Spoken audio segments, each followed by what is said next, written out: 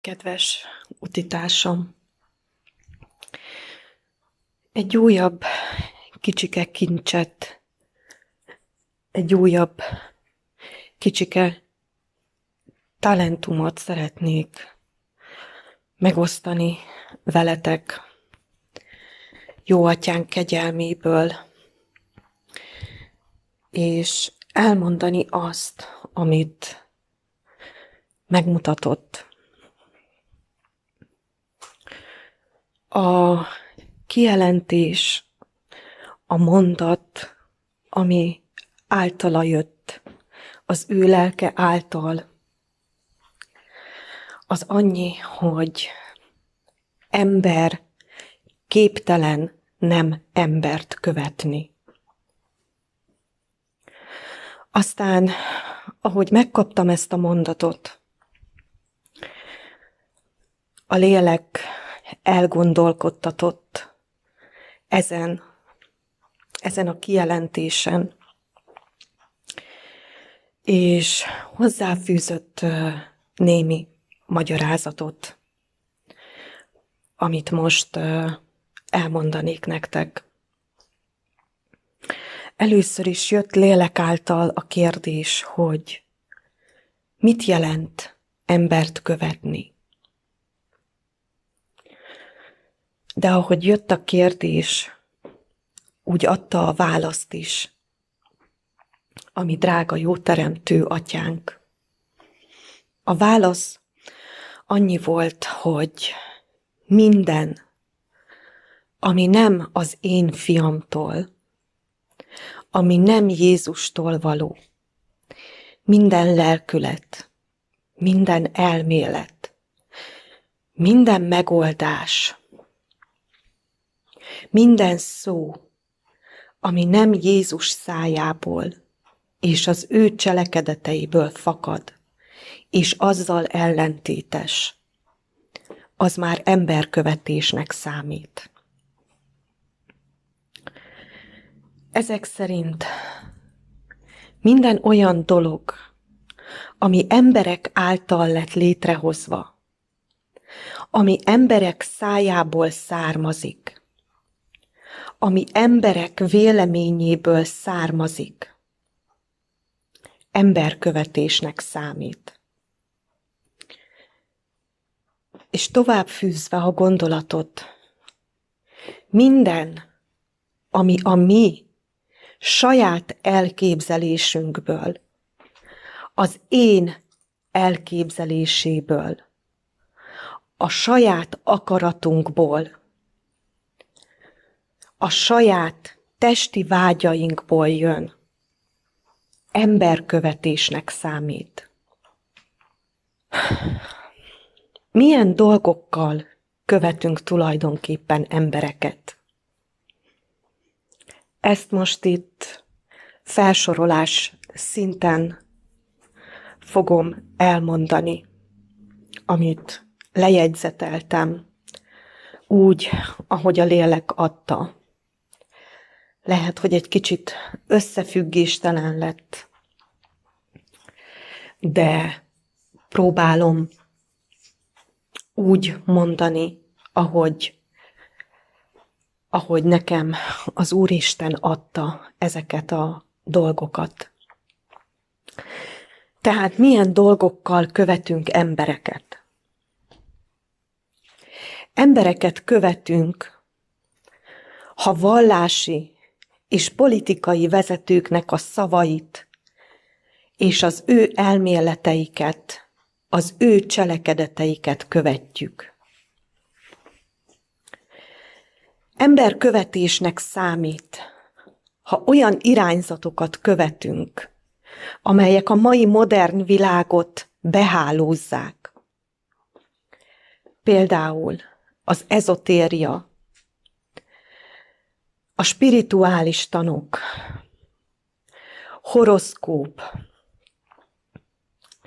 és hasonló dolgok,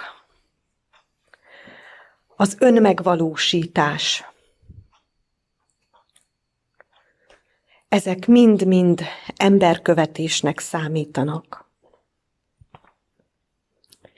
De emberkövetésnek számít az is, ha a szerelmet követed, ha a férfit követed, ha a nőt követed. És itt megállnék egy pillanatra, ugyanis erre jött egy kijelentés,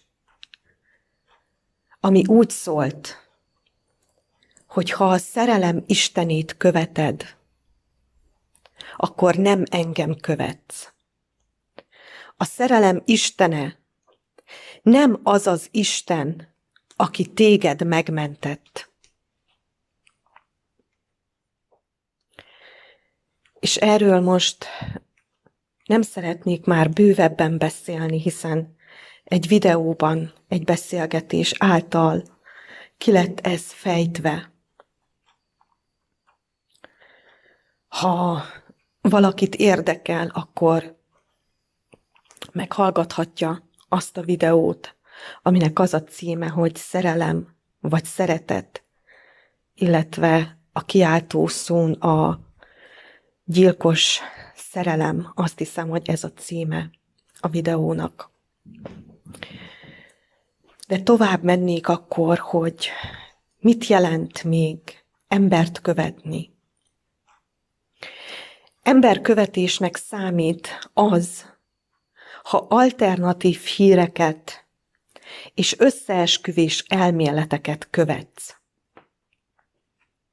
Ha például oltás ellenes oldalakat, oltás ellenes szóvivőket, mozgalmakat követsz,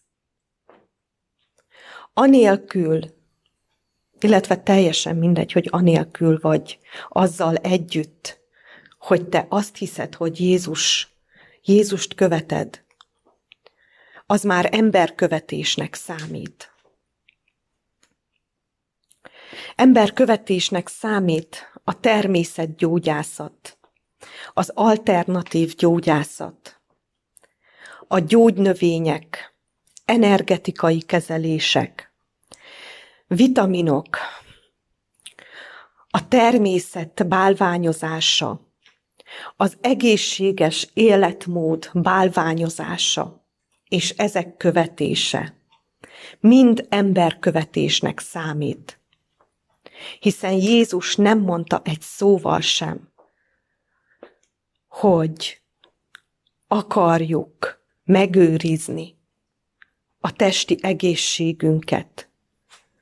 Nem mondta egy szóval sem, hogy bálványozzuk a természetet és az ott talált növényeket, mert egyszerűen nem volt miért bálványozni, mert egyszerűen nem volt rá szükség annak, aki az ő jelenlétében van. Nincs ezekre szüksége. Emberkövetésnek számít az orvostudomány, a gyógyszerek, a vitaminok, a kezelések, és ide kapcsolódik a pszichológia, pszichológusok, pszichiáterek követése. Emberkövetésnek számít a jósok, látók, magukat tisztán látónak, tisztán hallóknak, tisztán érzőknek nevezett emberek. Emberkövetésnek számít az, amikor Szűz Máriát és az egyház által szenteknek avatott embereket, illetve az ő kultuszukat követed.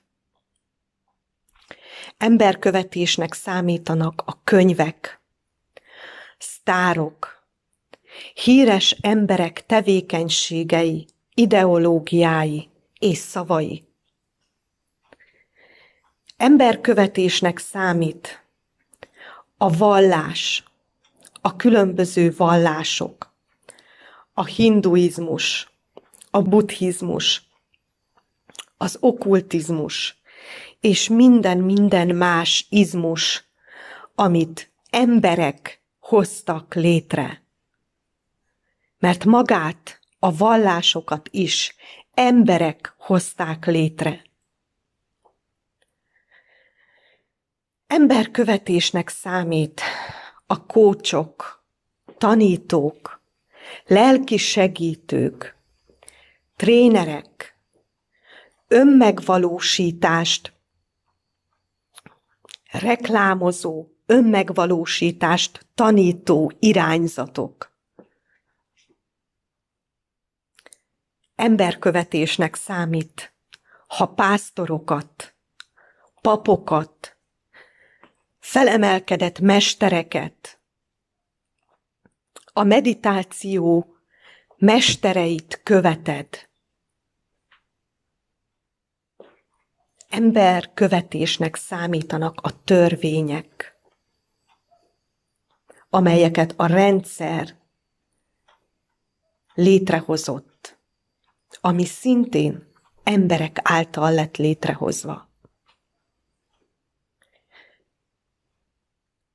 A lázadásra buzdító emberek, irányzatok szintén emberkövetésnek számít.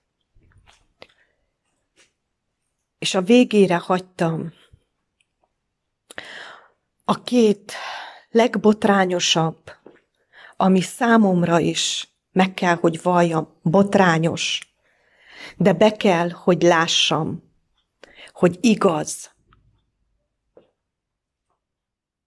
hogy emberkövetésnek számít az, amikor barátokat, családtagok elvárásait, családtagok nézeteit, véleményét követed. De talán a legbotrányosabb, hogy az is emberkövetésnek számít, ha magadat, az énedet, a saját akaratodat, a saját magad által felállított elvárásokat, a saját testedet, a saját testednek a megőrzését, a saját testednek az örömeit követed. Innen indul az emberkövetés.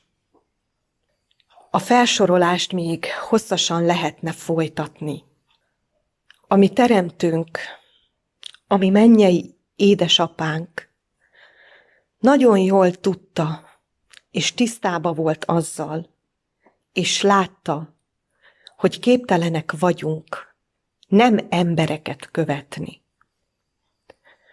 Pedig nem erre lettünk teremtve. Nem emberkövetésre lettünk teremtve. Már az Édenben, miután Ádám és Éva, azaz én és te is elbuktunk, megtörtént az emberkövetés. Ez a bukás mindannyiunk életében személyenként megtörténik. Ádám és Éva egymásra helyezték a figyelmüket. Egymást és magukat kezdték el figyelni.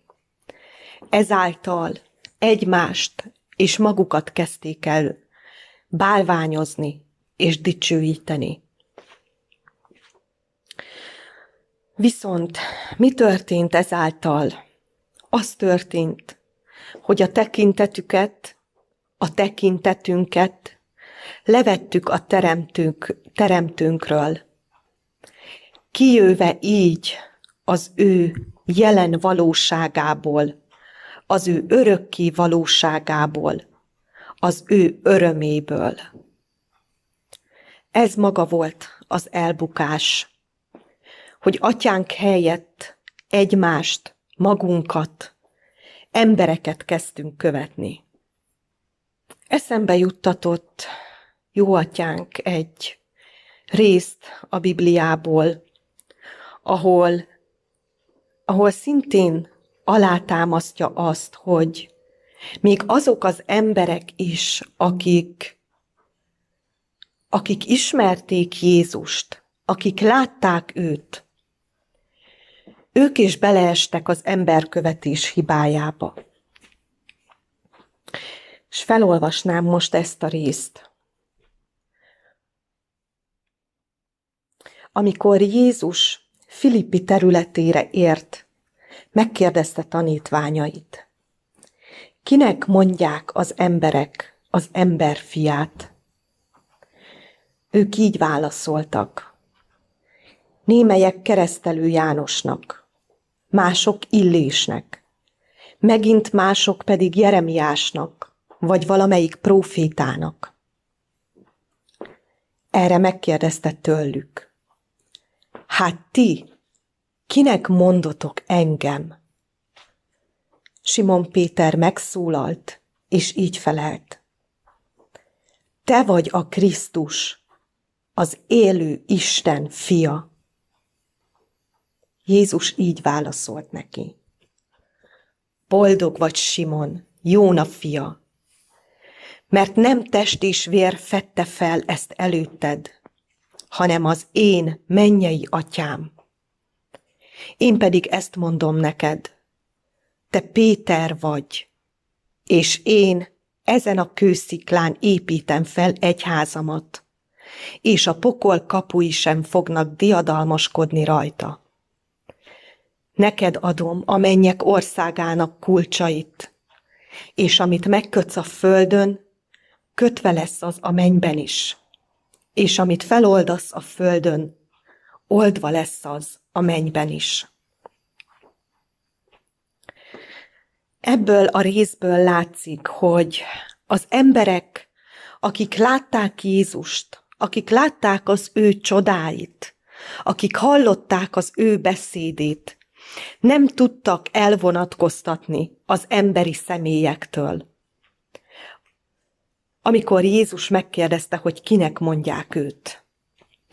Egyedül Péter volt az, aki az Atya lelke által meggyőződéssel, hittel jelentette ki, hogy Jézus a Krisztus, az élő Isten fia. Ezzel a mondatával nem csupán azt jelentette ki, hogy ki Jézus, hanem azt is, hogy Isten él.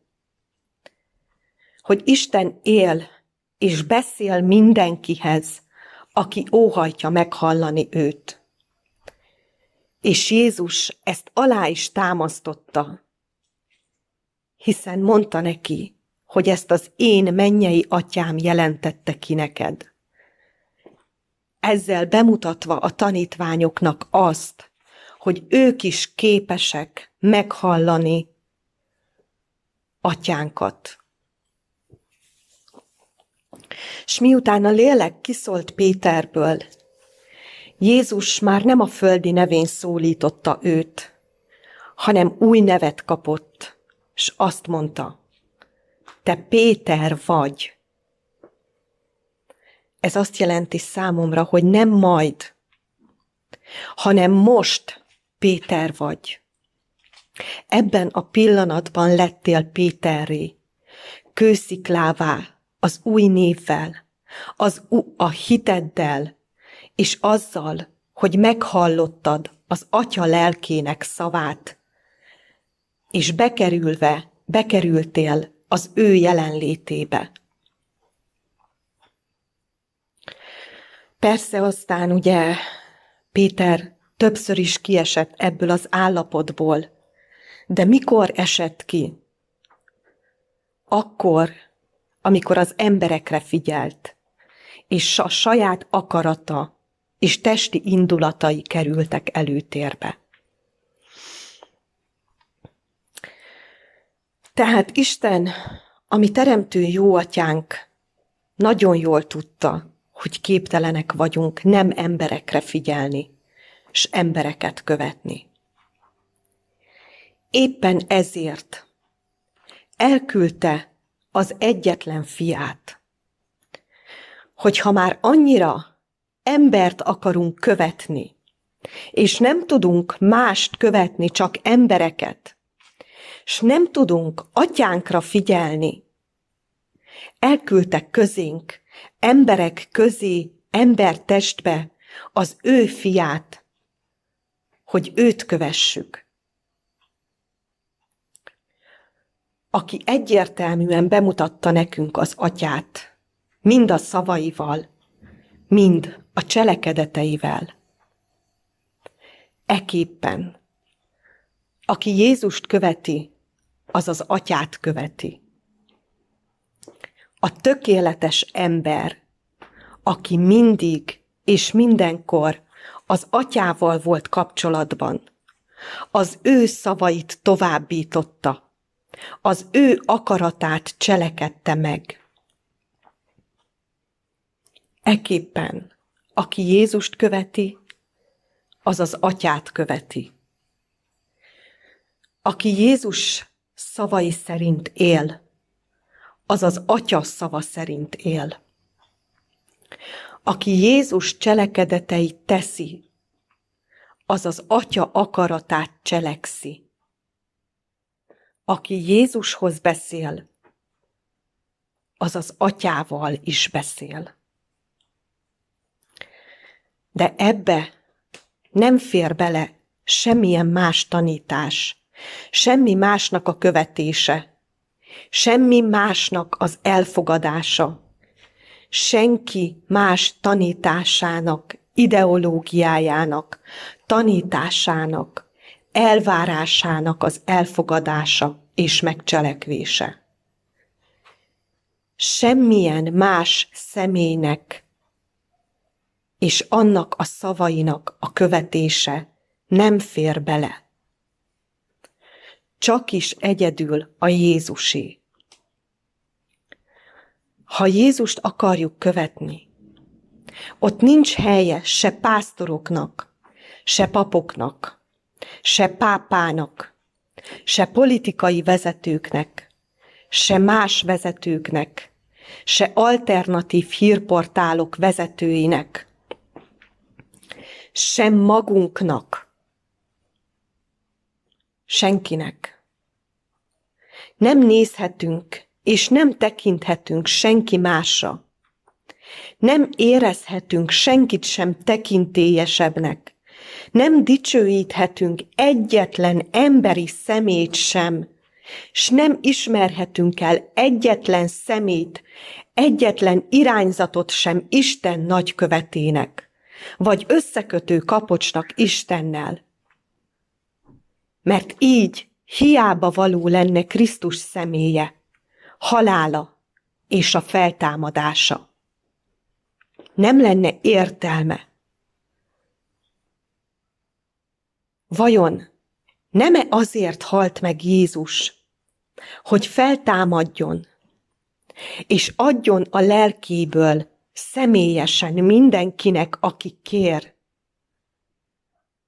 Vajon, ahogy Péter felismerte azt, hogy Isten él és beszél, nem-e él és beszél most is?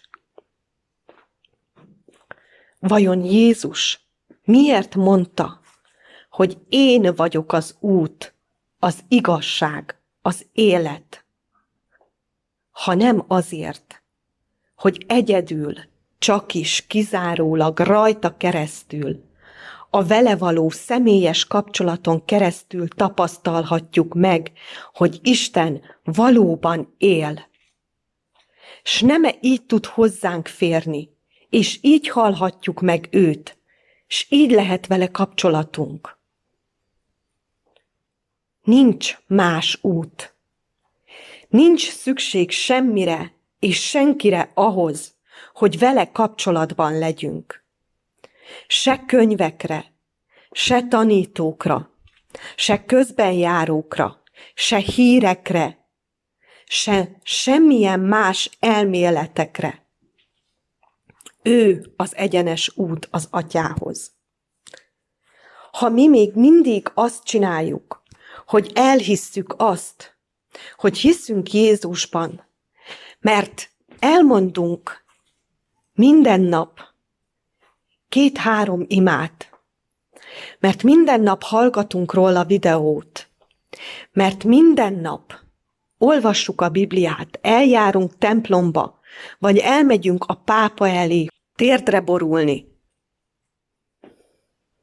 és közben olvasok még egy kicsi médiát, olvasok még egy kicsi természetgyógyászatot, olvasok még egy kicsi oltás ellenes mozgalmaknak az írásait, meghallgatok még 1-2 pásztort, hol az egyik gyülekezetből, hol a másik gyülekezetből. Vajon ez Jézus követésének számít-e? Nem. Ezt egy szóval össze lehet foglalni, hogy mi. A kifejezés, ami megmutatja, hogy mi ez, paráznaság. Lelki paráznaság. Ha mást, külső dolgokat, ember által alkotott dolgokat belevisszünk ebbe az útba, az bizony paráznaságnak számít, és emberkövetésnek. És nem követhetünk egyszerre embereket és Jézust. Végezetül szeretnék felolvasni egy részt a Bibliából, ami számomra a legcsodálatosabb. Bár ez sem igaz, hogy a legcsodálatosabb, de hiszen minden egyes rész, amire rávezet atyánk, és megérteti velem, és beleég a lelkembe, számomra mindegyik nagyon-nagyon sokat mond, és beleég a lelkembe, és hatalmas örömmel tölt el. Ezt szeretném most nektek felolvasni. János evangéliumának a 14. fejezetét. Ne nyugtalankodjék a szívetek. Higgyetek Istenben, és higgyetek én bennem. Az én atyám házában sok lakóhely van. Ha nem volna, megmondtam volna nektek. Elmegyek, hogy helyet készítsek nektek. És ha majd elmegyek, és helyet készítek nektek, ismét eljövök, és magamhoz veszlek titeket, hogy ahol én vagyok, ti is ott legyetek. Ahova én megyek, oda tudjátok az utat. Tamás erre azt mondta, Uram, nem tudjuk, hova mégy, honnan tudnánk az utat? Azt mondta neki Jézus, én vagyok az út, az igazság és az élet. Senki sem mehet az atyához, csak is én általam. Ha megismertetek volna engem, megismertétek volna az én atyámat is. Mostantól fogva ismeritek őt, és láttátok őt. Azt mondta neki Fülöp, Uram, mutasd meg nekünk az atyát, és az elég nekünk. Jézus így válaszolt. Annyi idő óta veletek vagyok, és mégsem ismertél meg engem, Fülöp. Aki látott engem, látta az atyát. Hogyan mondhatod, hogy mutasd meg nekünk az atyát? Nem hiszed, hogy én az atyában vagyok, és az atya én bennem van? Azokat a beszédeket, amelyeket mondom nektek, nem magamtól mondom, hanem az atya, aki bennem lakik, viszi végbe tetteit. Higgyetek nekem, hogy én az Atyában vagyok, és az Atya én bennem van. Ha pedig másért nem, magukért, a cselekedetekért higgyetek. Bizony, bizony, mondom nektek, aki hisz bennem, az is cselekszi majd azokat a cselekedeteket, amelyeket én teszek, sőt azoknál nagyobbakat is tesz, mert én az én atyámhoz megyek. Akármit kértek majd az én nevemben, megteszem azt, hogy dicsőítessék az Atya a Fiúban. Ha valamit kértek az én nevemben, megteszem azt. Tehát, ha benne vagyunk Jézusban, az ő jelenlétében, és egyedül őt követjük, akkor mi az ő jelenlétében vagyunk. Ha kérjük, hogy mi is részesülhessünk az ő lelkéből, és ha mi folyton vele foglalkozunk, őt figyeljük, akkor igenis az ő jelenlétében vagyok. De ott nincs helye másnak, semmi másnak, és senki másnak. Mármint a tanítására gondolok, hogy más tanítására nincs szükség. S tovább olvasom. Ha szerettek engem, megtartjátok a parancsolataimat. És én kérni fogom az Atyát, és más vigasztalót ad majd nektek, hogy veletek maradjon mindörökké. Az igazság lelkét, akit a világ be nem fogadhat, mert nem látja és nem ismeri őt, de ti ismeritek, mert nálatok lakik, és bennetek lesz. Nem hagylak titeket árván, eljövök hozzátok.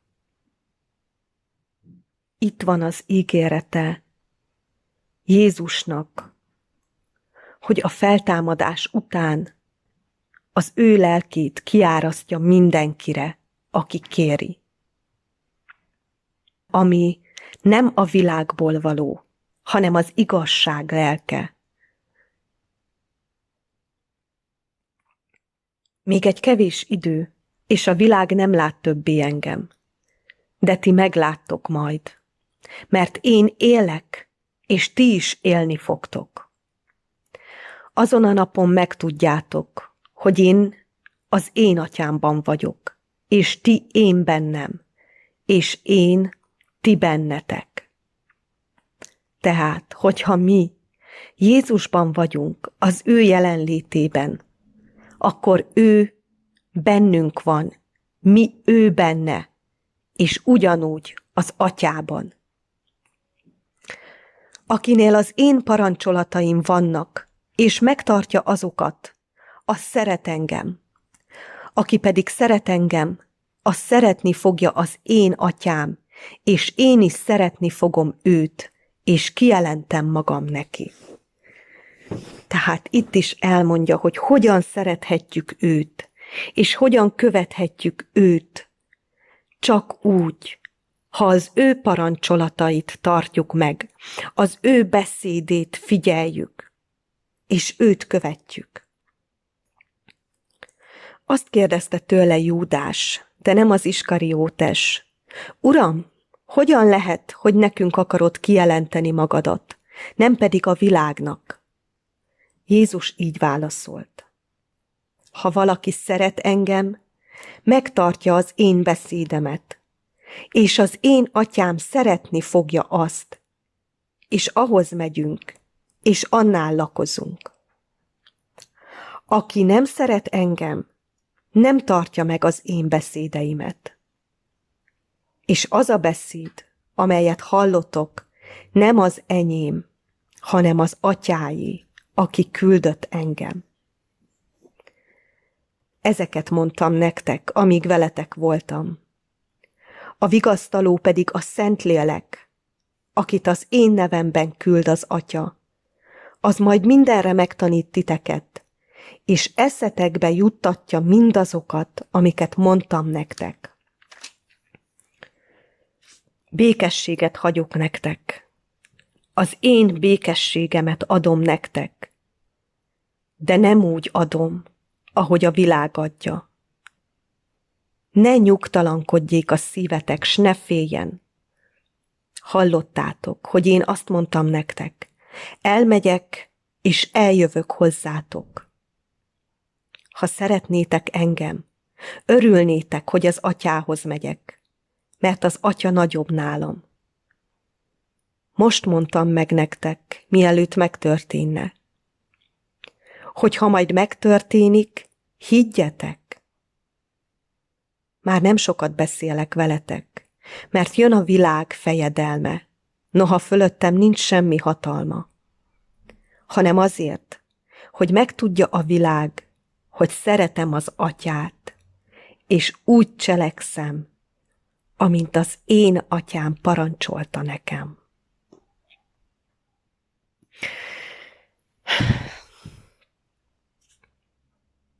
Hát ennyi lett volna, és kívánom, hogy lélek által megértsétek, még jobban megértsük ezeket a szavakat, mert a lényeg, minden itt van benne leírva.